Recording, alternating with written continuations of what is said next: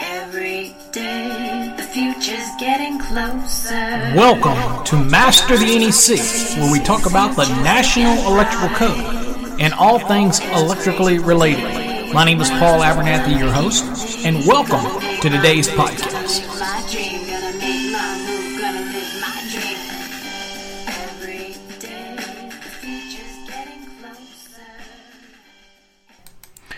Well, hello everybody. Welcome to another episode of Master the NEC, where we talk about the National Electrical Code and all things electrically related. My name is Paul Abernathy, your host as always, and I want to welcome you to the podcast. I appreciate you taking time out of your day to listen to our podcast. Hopefully you get something out of it. Again, some of them educational, some are just topics that I like to talk about, but again, you always got to have a good mix in there. I do want to thank everybody, the emails that I get, the messages that I get from people, thousands of them a year, appreciating these podcasts and the videos that I do. You know what? It means a lot, and you're the reason I do them. Hopefully if you learn something out of them, great. That's what it's all about. All right. So today's episode, I've been asked to talk about the differences between copper and aluminum. There's still a lot of people that don't really understand the in-depth difference between the two, where you might use one versus the other. And again, are they very similar when it comes to terminations? We have all these things in 110.14d when it comes to torquing. All of these things, when it's considered, we talk many times about the oxidation on aluminum, but very rarely ever talk about it on copper. How we prepare aluminum versus copper. And so my background kind of comes from dealing in it intimately for over 5 years from a manufacturer's perspective who make both copper and aluminum products. But again, it dates earlier than that as the NEMA rep, where I traveled around the country and worked for most all of the manufacturers on different issues. I spoke extensively on the topic of aluminum as well as copper. And I'm in the circles with the individuals that are in the know.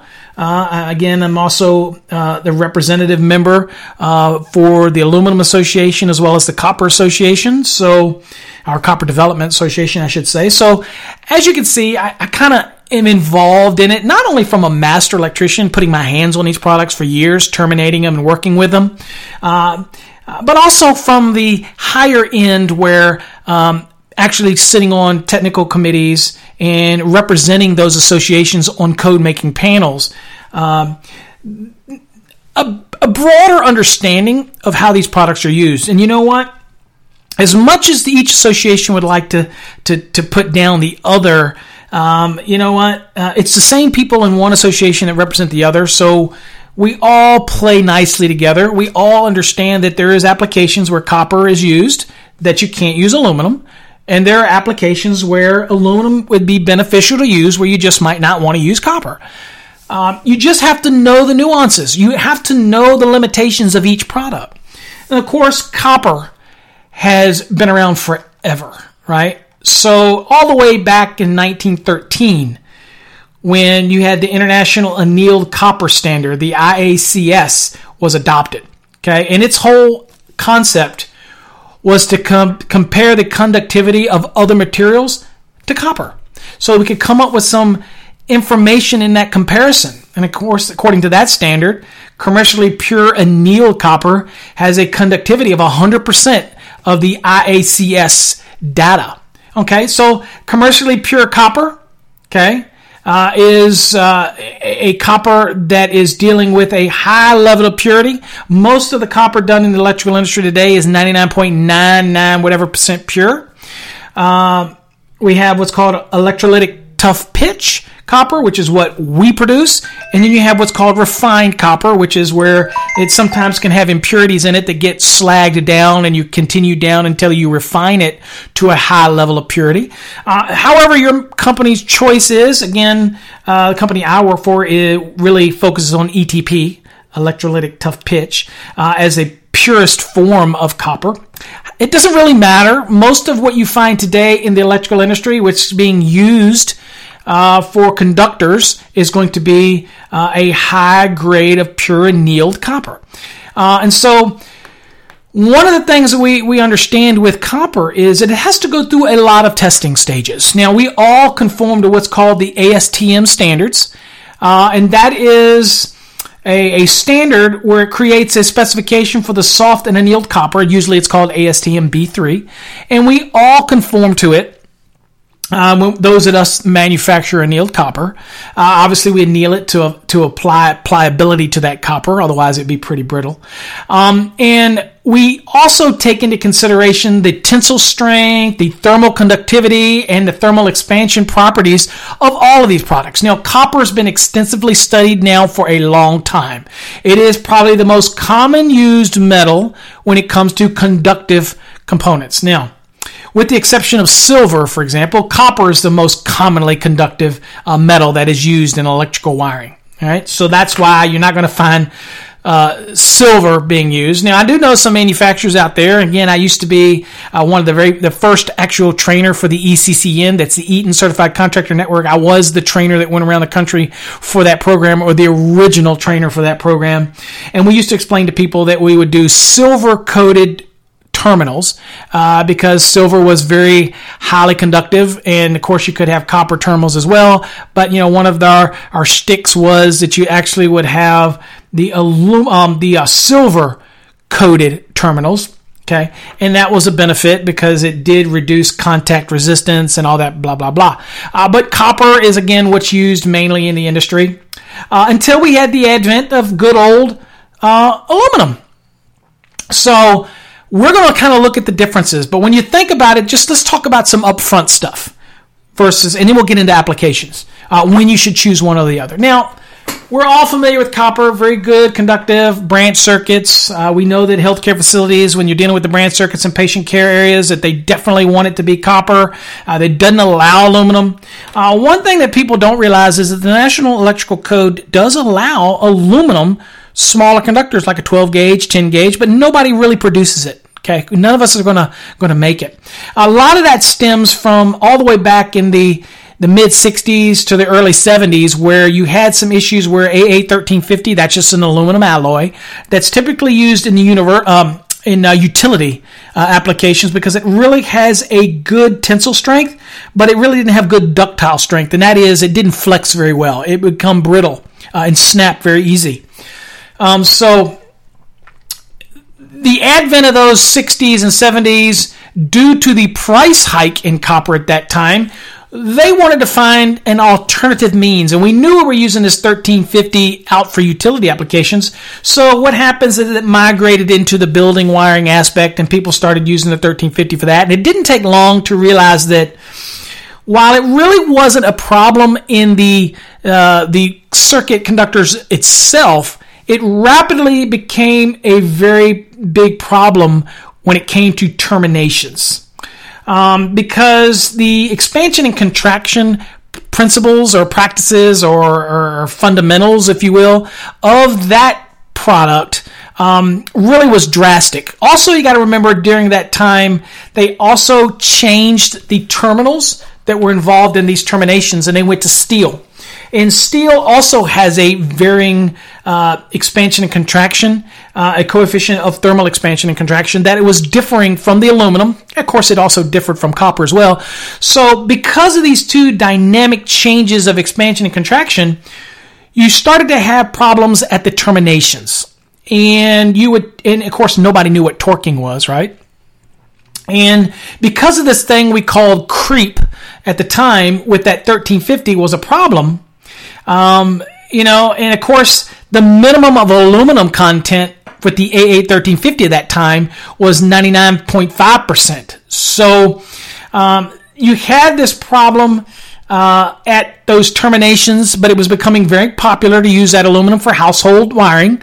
And it still is today with what we call the 8000 series aluminum. So I kind of give you a background on that. So once we started having these problems in the late 60s and the early 70s, UL and other testing got together and said, look, we got to change this. We really do have to migrate away from the use of 1350 inside of a building.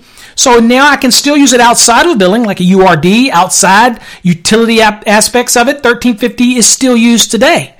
But once you come into the building, it really needs to be a more modern alloy, which is the 8000 series, which is still very ductile at this point, still has a good tensile strength as well. In fact, the AA8000, again, AA being aluminum alloy, okay, it has the properties for when it comes to creep and elongation due to temperature changes and how you torque it and the compaction and compression onto that conductor are very similar to copper.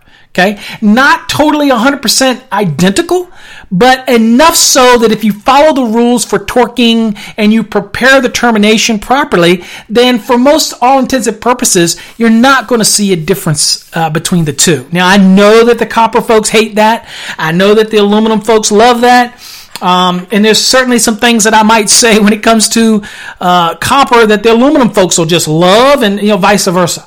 But again, we're talking about electrical practicality here, okay, from me as an electrician, whether I want to use aluminum versus copper. And they each have their own benefits, okay? And so we're going to talk about it from that. And when it comes to higher costs of copper, you do have to look at the alternative for aluminum, okay? It's the red herring in the room. It's the elephant in the room. It is definitely an alternative. And today with the AA8000 series, and of course the National Electrical Code in Article 310 started requiring the aspect of AA8000 to be used, then the AA8000 series aluminum alloy for electrical purposes really started to take hold, and now in the code, if you do want to use aluminum in a building, it's got to be AA8000. Now, let's talk again a little bit about some of the comparisons before I get into applications. When you would want to compare the two. So we need to cover some basic comparisons between the aluminum versus copper. And we're purely at this point going to talk 8000 series because we're talking building wiring.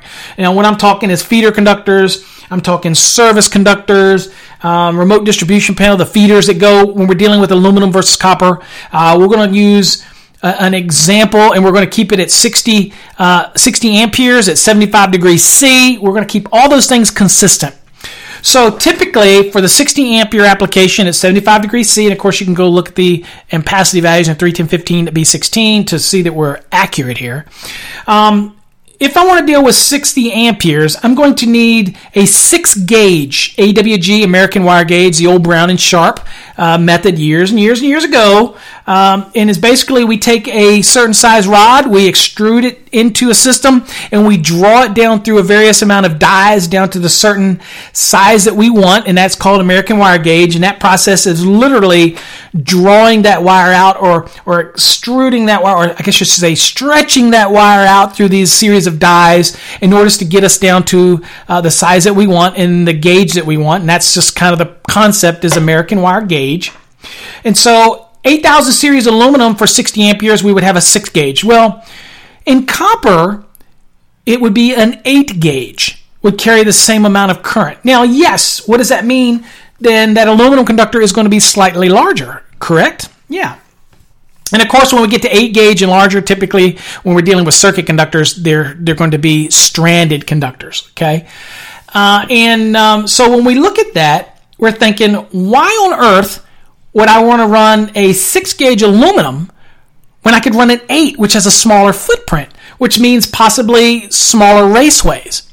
Well, one of the things that the industry has migrated to is that typically you have 3 different types of strandings we've got for the general purpose. We're talking about concentric, we're talking about compressed, and we're talking about compact. Now, the general differences in those is that when you got the concentric, which has to do with a certain length of lay and the direction of lay in the stranding, you'll have little openings between each one of the actual strands. And those little openings take up space. Okay? And you have the same for the copper and the same for the aluminum when you're dealing with that concentric lay. But what happens is, if you go to what's called a compressed, then when you get to compressed, basically it goes through a forming die and it actually compresses those strands and deforms them, and you reduce a little bit of the actual openings between each one of the strands. Okay? Well, you can do that for both copper and aluminum, but most people don't do that for copper. Okay? They do it for aluminum. Okay? Not to say that most of us don't also produce a compressed copper, because most of us do, and it's just the nature of production. Okay, but when you start getting into the aluminum, it starts taking in on a real advantage for the aluminum in the sense that as we move from concentric, which means you're just the perfectly round conductors, or strands, I should say, to now you get a deformation because of compression, and you lose some of those openings. And obviously, if you take away those openings, you're going to have a smaller conductor. Still not going to be as small as its counterpart in copper, but it gets smaller.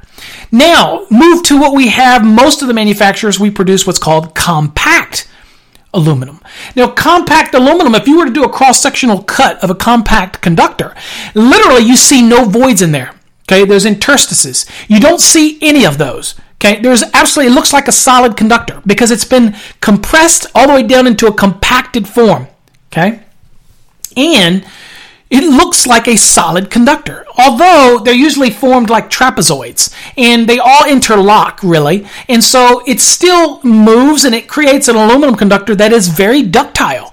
Now, why is it a little more ductile, let's say, than its copper? Well, copper tend to have the strands that remain the same, and they are rounded. So there is an aspect of where the insulation actually gets into each one of the grooves around the stranding, and so it creates surface tension. So as you bend it, because of the way the stranding goes, it kind of can add some of that tension in there. Well, when you've got a compact aluminum conductor, it's totally smooth between the conductive medium and the outside insulation. So it allows that conductor to flex and slide back and forth inside that insulation. So it does have a great bending application to it. Okay, it is very flexible. So if you have to look at some of the other benefits, and again, I'm not steering you towards aluminum being better. Again, if I want a smaller conductor, but I want a higher ampacity, then I'm going to go with copper. But let's look at some of the differences. And again, you have to make your decision. Okay, now, obviously for the 60 amperes at 75 degrees C, I've got an 8 in copper and a 6 in aluminum. Now, since I can have what's called compact aluminum, then the size differences start to diminish, which means that for a lot of engineers who have run copper for years and cost becomes an issue, maybe it's a value engineering project, then because I'm using compact aluminum, I might be able to get that same aluminum conductor. Yes, it's a little larger, but I may be able to get that actually in the same existing raceway that I had the copper in, because the footprint is much smaller. So let's kind of look at that, though, as far as the aspects.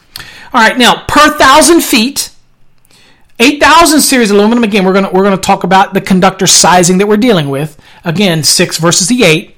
1,000 feet of 6 gauge aluminum weighs 39 pounds. 1,000 feet of 8 gauge, again, smaller diameter of a conductor, weighs 65 pounds. So literally, for the same ampacity value, it is half the weight. So for many vertical run applications, aluminum can be half the weight. Now you do this, that's per 1,000 feet. It can really add up. Okay. Now you start getting into much larger conductors, you'll really start to see a difference per foot. And of course, if we're running raceways and there's a 4-wire, 3-phase, Y, whatever, and I've got a black, red, blue, and I've got, an equipment ground or maybe a neutral, per foot, that can start to add up as the conductors get larger, where aluminum is basically going to be half the weight. Okay, so those are things to consider, and it might even get up to be as even more than half the weight, depending on what you're dealing with. Now, let's talk about the nominal diameter for a second and show you a benefit here. Where the 6 is larger than the 8, basically we understand how American wire gauge goes. The number gets larger. Okay, the conductor gets bigger. Like a 4 gauge is bigger than a 6 is larger than an 8, whatnot. Well, the nominal diameter, if we're comparing these two, is a 6 gauge is 0.26 inches, and the copper is 0.23 inches. Well, that's the nominal diameter. There's not a whole lot of difference between the copper and the aluminum when it comes to the ampacity value. Both are going to carry 60 amperes. Okay, so you can see there is a benefit to going with what we call a compact, a compact aluminum. All right. Now, One way to also check that, if you're ever interested in it, is go to the National Electrical Code and go to Chapter 9, Table 5A, and you get to see the difference between the compact aluminum, and then you go over into the normals of the Chapter 9, Table 5, and you get to see all of the regular conductors. Okay, and you can kind of see how similar they are when you're dealing with the compact aluminum. Of course, that table also, that's 5A, also deals with compact copper, but very few companies really make compact copper because it really doesn't bear any advantage, really. It really doesn't. Now, yes, it will bear advantage in raceway fill, but again, it's negligible. Okay, the real advantage is if I want to use aluminum to use compact, all right? Because copper is already smaller anyway, all right? And then let's talk about maximum pulling tension. When you're dealing with maximum pulling tension, for example, the 6 gauge, because it is larger, actually has 157 pounds of pulling tension for that single conductor, whereas the 8 copper has 132 pounds of pulling tension. So one of the benefits is if I'm running vertically, I have a lighter product with a greater maximum pulling tension. So there's a lot of stuff that the design people have to take into consideration. Now, I do a lot of pull calculations for folks, privately as well as for the company that I work for. And there's a lot of variables that go into this. Okay, the size of the raceway, the weight of the conductors, the number of bends, the angle of the pulls, where the tugger is located versus where the reels are located, how much incoming tension is on the reels to get that reel spinning, all that kind of stuff comes into consideration. But one of the key factors that we have to understand is weight. And again, aluminum conductors weigh a lot less. Now, if you're dealing an application that's purely horizontal, then it might not be as big an issue, even though we do know that gravitationally the weight bearing down on the coefficient of friction in the raceway can play a role, but obviously not nearly as much if you don't have a bunch of bends involved, okay? And so all those kind of things that we have to take into consideration, okay? Now, let's talk about the differences cost-wise. Obviously, we know copper is more expensive than aluminum. It is what it is.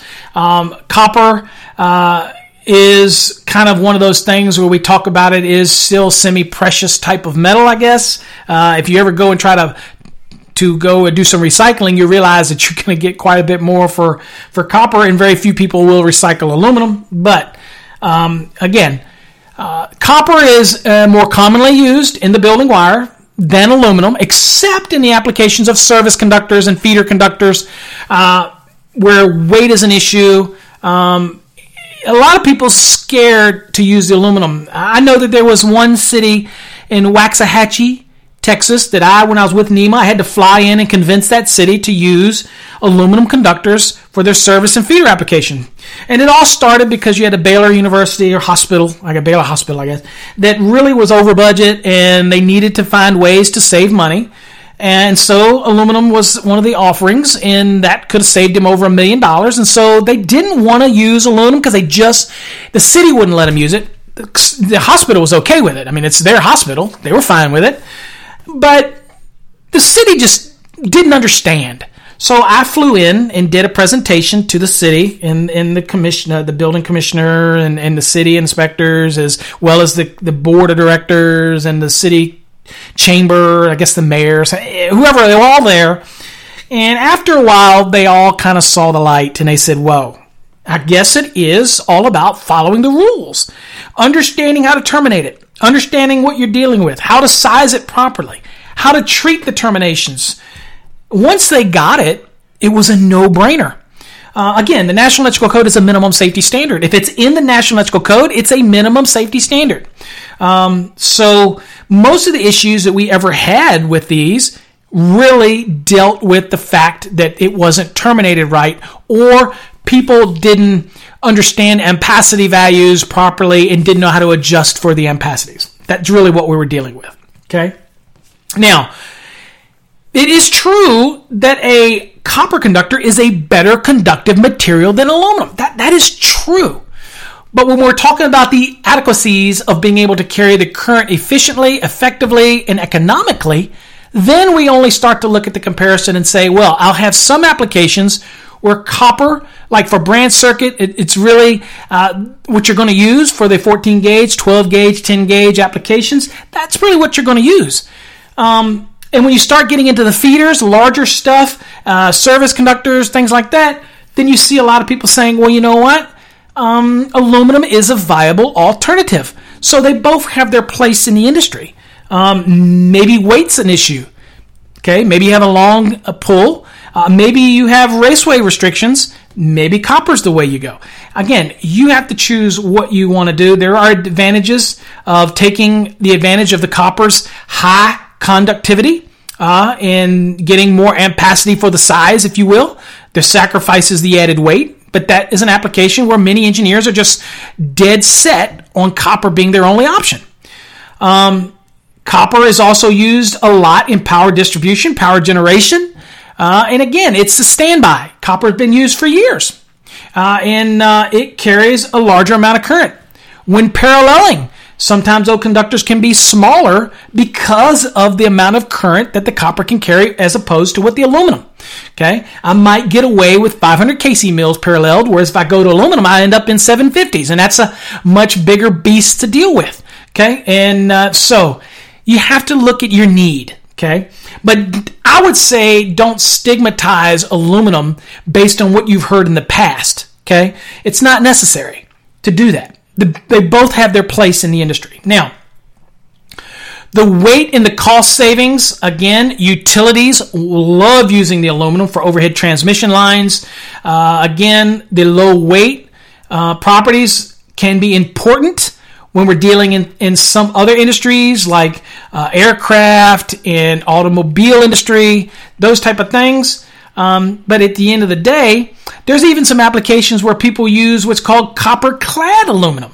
Okay, and it's basically still aluminum. It's going to have to be calculated as far as ampacity, the same as aluminum, but it has this molecularly bonded, and that's easy for me to say, right? Molecularly bonded amount of copper that's placed onto the aluminum. It's still an aluminum product. It's still AA8000 aluminum, but it has this facade, if you will, of copper, which helps in their terminations and things like that. But you still have to treat it as aluminum. Now, they're actively trying to change that, and they may be successful at some point. But at the end of the day, it is still aluminum. Now, a lot of the people that will argue, and again, they might have a valid point, that since mainly in the AC applications, the current travels on the outer shell of the copper conductor, so therefore putting the aluminum center core and having a copper molecularly bonded covering to it, or actually sheathing to it, if you will, of the aluminum conductor. I shouldn't say sheathing. It's actually the outer perimeter. That's where the current's going to travel anyway, so the inner core is wasted. So, that might be the argument for the copper-clad aluminum folks. But it's going to be hard to crack that nut because we know that in many cases you can use that same product for an AC or DC application, and in a DC application, the majority of the current travels at the core of the copper conductor. But anyway, that's just things to think about. At the end of the day, copper-clad aluminum is an aluminum product with a copper facade, a cladding, a covering, okay, if you will, okay? So there are distinct advantages to both. If I've got a long pull, then and I got a lot of bends, then aluminum might be the way to go. One, because it doesn't have, if you use compact aluminum, then it doesn't have that surface tension restriction on the actual between the conductive medium and the insulation, so it bends nicely around bends, and it has less chance of sidewall damage, and it's lighter weight, and it's less stress on the tugger, and vertically it's lighter. But then again, when you need the smallest conductors possible, for the most ampacity that you need, then and you're paralleling, for example, then you might go with copper. If weight is not a concern, then you go with copper. So every one of them has their place, and there are some people that just love copper. Okay, and I'm either here nor there. I'm like, whatever you need for the need. Just weigh the differences. Okay. Now, when we talk about terminations and connections, this is where the biggest topic comes up. Because you have terminations in electrical equipment that say AL7CU, AL9CU, AL terminations or CU terminations. If you saw CU, then you can only use copper. If you see AL, then you can use only aluminum. That's very rare to be aluminum only.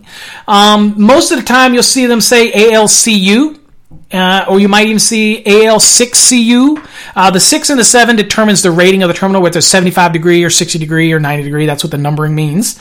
If you don't have that numbering, then you just follow the predominance of 110.14c, which is going to be based on conductor size, if it's not marked, and things like that. Again, if you're not familiar with terminal limitations and things like that for adjustment and corrections and what have you, then this is a shameless plug for you to go watch my derating demystified video that's on our website, because I kind of do cover it in extreme detail, probably detail that's at nausea, okay, when I'm dealing with 110.14C1A or C1B, depending on whether it's 60 degree versus 75 degree rated terminals, okay? But just remember that if it's AL7CU, then that's a 75 degree rated terminal, and it will accept both copper or aluminum conductors, either or. Now, when it comes to that, people ask me all the time, do I have to apply antioxidation compound or oxidation inhibitor to that application? What I tell people is this: there's absolutely nothing in the National Electrical Code that requires it to be applied to an aluminum conductor unless the manufacturer tells you to do so. And that would be part of 110.3b, and that would be part of the equipment's listing and labeling requirements. When the panel board, for example, under UL 67 gets evaluated for that listing, the instructions that go with it also get evaluated. Now, that panel board is the guts. It gets placed in an enclosure, and it all gets evaluated together. If they require you to use an antioxidant inhibitor or a oxidation inhibitor or whatnot, paste or whatever, then they're going to tell you that. But when they don't, they're usually going to tell you based on the lug. If it was a CU only lug, then it's copper only. If it's an AL only lug, very rare again, that's usually going to be 6000 series aluminum, a little different.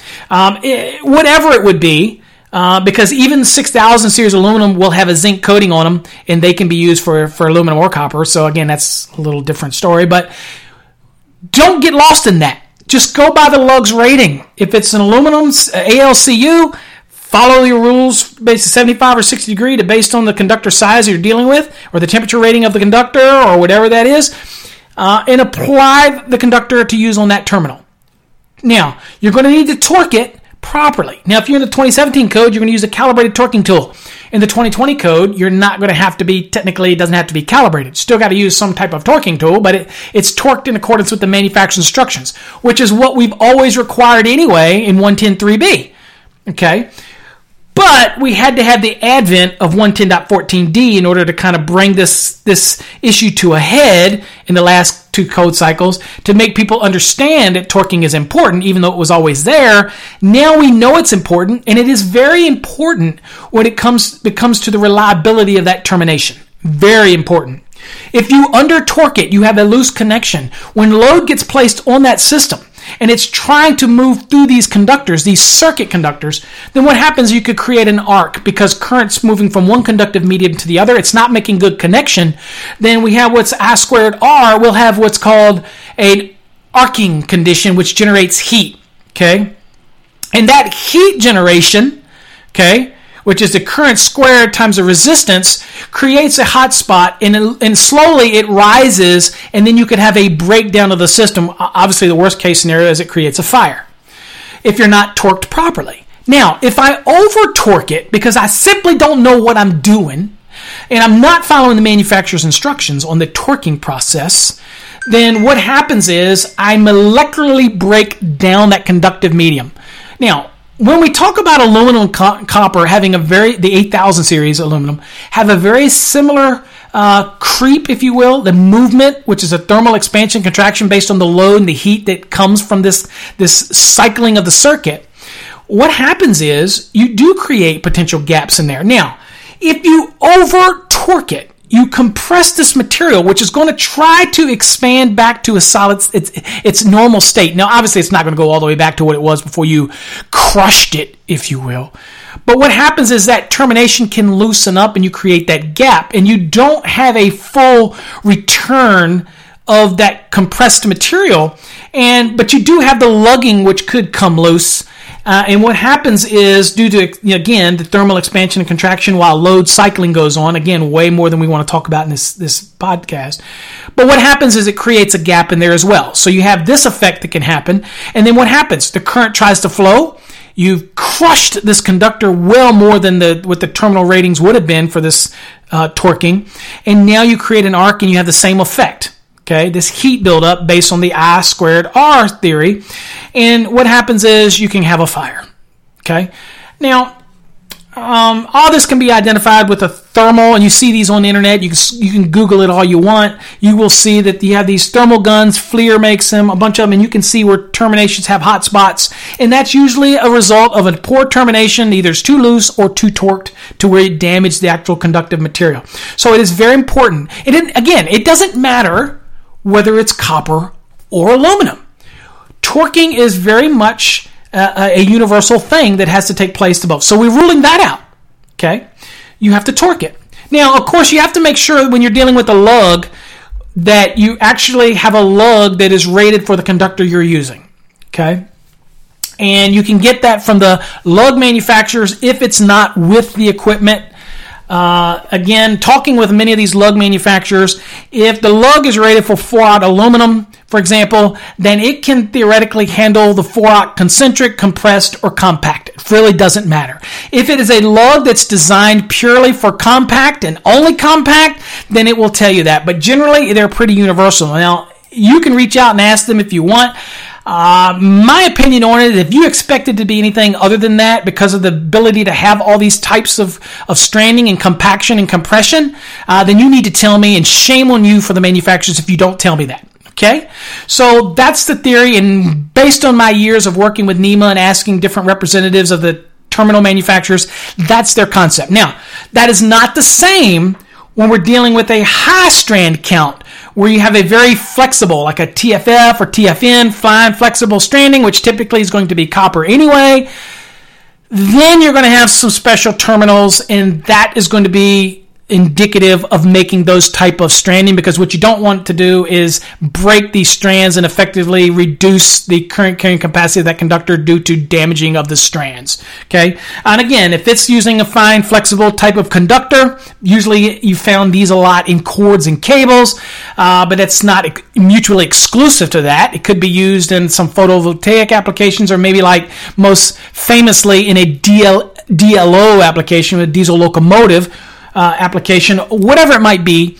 You have these higher strand count applications, then you need to find a terminal that can handle that strand count. But when we're talking normal Class B, Class C type of stranding, the normal building wire stranding, then you're just looking for a terminal that is rated ALCU or CU only, or AL7CU or AL6CU. Just remember, if it was AL6CU, then you're stuck at the 60. Okay, now I can still use the 90 or 75 for adjustment of corrections, but I'm very much stuck in the 60-degree column when it comes to ampacities. Okay, again, if you don't know any of that, go watch our video on derating demystified. So it's very much about the terminal. Now let's talk about the concept that people get confused when it comes to, again, I kind of went off of the point, but antioxidant compound.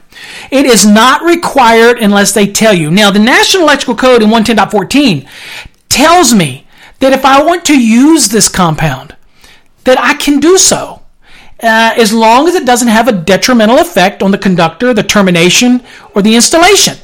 So I am more than happy to use this material if I want, but I have to remember that it can't have an adverse effect.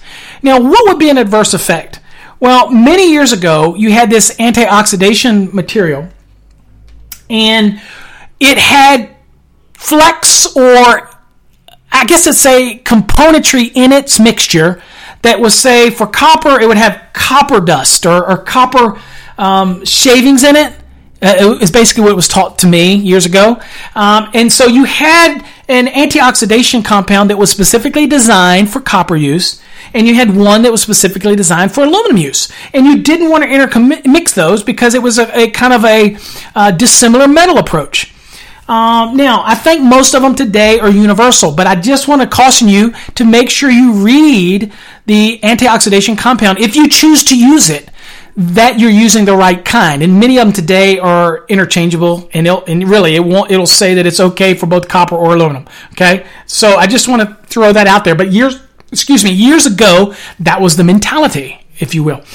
So it can have a detrimental effect. Now, if the manufacturer requires it in their literature, in their listing, the paperwork is part of the listing that they submit with that product to be evaluated, then at the end of the day, then you're going to use it. Okay. Now, do I encourage the use of an antioxidation compound on aluminum? Absolutely. Do I encourage its use on copper? Well, some people are going to hate this, but I actually do. I personally say that the reliability of the termination is important, and when I walk away from a job, I want to make sure that I'm not called back for something that's in question. Now, I can argue the fact that I did something and somebody says I did it wrong, and I can show them I did it right. But if I torque it right, doesn't matter whether it's copper or aluminum, if I torque it right and I apply antioxidation compound or oxide inhibitor to both copper terminations in switchgear, in panels, and things like that, because I already know I'm not going to use the aluminum on brand circuits anyway, so it's moot. I'm really talking about those volatile terminations for the feeders and service conductors. Again, that's me. That's not telling you that's what the code says. But I do know that oxidation takes place on both copper and aluminum. Okay? I know that the aluminum oxidation is easier to break down than the copper oxidation. I do know that the Aluminum Association recommends that when you make a termination for aluminum, that you take a brass brush or whatever and try to break off the oxidation, because aluminum oxidizes very quickly. And you break that down, you simply shine it up, if you will. We like to say shine it up, emery board it, or you just take a brass brush and shine it up and then make the termination. Now, if you don't want to use an antioxidation compound on that termination, that's fine, as long as the instructions for that piece of equipment say you don't have to. Because when you torque it properly, you're going to make a connection between the conductive material that is not going to corrode or create oxidation because of that intimate contact. Okay, and if you torque it right, that intimate contact is going to remain the same. And that's the same for copper. However, being that we know that people don't always follow the rules, and we don't know somebody might come in later, it doesn't hurt to apply the paste or the compound. So the Aluminum Association recommend it. I work for a wire and cable manufacturer, and we recommend it for aluminum. Because we recommend it does not mean that if you don't do it to our conductors that you're violating some kind of listing. You're not. We're just making a recommendation. You bought the wire. You do what you want with it. Okay? But if I buy a disconnect, let's say, and I buy it from a manufacturer, say it's a Menards disconnect, and I buy it, and inside the legend on the panel, the label says, when used with aluminum conductors, apply an antioxidant compound, then that is a reference from the manufacturer. It's in the listing. I've got to do it if I'm using aluminum conductors. And most panel boards, you're not going to see that because they don't test it with this compound on there. They test it without the compound. Okay? So just kind of good things to let you know about it. Use it if you want. The code supports you using it. Code doesn't require you to use it. Okay? But again, for me, I keep it simple. I tell people that if you've got it and it's a neutral antioxidant compound, it can be used on copper or aluminum, I recommend you use it for all copper terminations and all aluminum terminations with the feeder and the when you're dealing with feeder or service conductors. That's just me. Now, there's people out there say, well, Paul, that's hypocritical. Why don't you acquire it for all the branch circuits? Because I don't. I just don't. I don't see the issue. But I want to make sure that you do torque it all right. Now, if you're one of those guys that do want to use it on every termination you make, you just want to dip the copper end in, or you want to dip, whatever you want to, you're not going to be wrong. The code allows you to. Okay? If you want to use it. It's just remember that 110.14 doesn't require me to do it. 110.3b might require me to do it if the piece of equipment calls for it. Remember, the manufacturers of copper and aluminum wire don't mandate you do it. We might make a recommendation supporting the Aluminum Association. Okay? The copper development doesn't require it. And sometimes they'll say, well, that's an advantage using us over aluminum. You don't have to do it. Well, you don't have to do it for aluminum either, unless the manufacturer tells you. And when I say manufacturer, again, I don't mean the wire and cable manufacturer. We might make a recommendation, but that's not, you bought the wire. That's on you. Okay? For example, we also make a recommendation that you follow 31015B16 of the ampacity values for the wire that we make. That doesn't stop an engineer from doing an engineering design specification where they might think a conductor can handle more current. Okay? They put it through some kind of software and do that. That's fine. That's on them. They're taking responsibility for that. But we're not. As a manufacturer, we're telling you we're going to follow the minimum safety standard. We're going to follow the NEC. That's what we recommend. What you do with it after you buy it, totally on you. Just don't look to have any warranty support if you do something other than what we recommend. That's all. Okay? But we're not going to recommend you do anything that's not going to be founded in some kind of standard or something that's in the code. We'll recommend you use the antioxidant compound. In many cases, I recommend it again on both copper and aluminum. You do the choice. Okay? I just want to make sure I cover that. All right, well, that's it when it comes to that. Only other thing that I will throw out there for you so that people understand is that aluminum is 61% of the conductivity of copper, okay? But it is only 30% of the weight of copper. So a third of the weight, okay? But it's 2/3 of the conductivity of copper. And again, all that has to do with the fact that the outer valence shell of the copper or aluminum atom has a certain number of electrons. And when you apply voltage to it, it moves those electrons. They get erratic. Okay? And I don't want to go into a basic theory class, but reality is the reason that copper is a better conductor is because it only has one electron in the outer valence shell that can throw that actual copper atom into whether it's conductive or it's a positive or negatively charged. And so when you lose that electron, it immediately wants to go back into balanced, stable condition. So it attracts another electron that was cast off by another copper atom that was near it. So that's a constant, that constant reaction that takes place creates electricity. Okay, keep it simple. Whereas in aluminum, you have 3 electrons in the outer valence shell. It takes a lot more pressure to move those electrons out of that orbit. And so, obviously, if I only have to move 1 electron, copper is going to, in order to get this started, it's going to be a more efficient conductor than aluminum. So how do we compensate for that? Well, again, we have to go to a larger conductor with aluminum in order to be able to have the same level of ampacity that can be carried. And so that's what again, a lot of people say the rule of thumb is the aluminum is 2 sizes larger than copper. I mean, that's general rule of thumb. In our example, we use 6 versus 8. Well, that's true then, because the 6, you have a 7, which nobody really ever uses, is in between 8. So it's basically 2 sizes larger than the 8. So 6 is 2 sizes larger than the 8. Okay? So that kind of holds true for that scenario. All right? But as you've seen, the advent of compact aluminum helps reduce that footprint. Okay? So it makes it a more viable choice in today's industry if you're looking for some of the advantages of aluminum. Remember that, again, the creep in expansion and contraction is very similar. Very similar. Some would want to argue that they're not, but again, in most of the testing, if you torque it right, they are very similar. There's a lot of free data that's out there on the internet that shows that the key is torquing it properly. When you make a proper torque, whether it's copper or aluminum, you're making that intimate. You're basically crushing. That's a bad choice of words. You're basically crushing that terminal equally on all contact points. That has a less chance of coming loose. You're not overstressing the termination, and it's going to move freely as the same rate of expansion and contraction between the terminal and the conductive medium are very similar.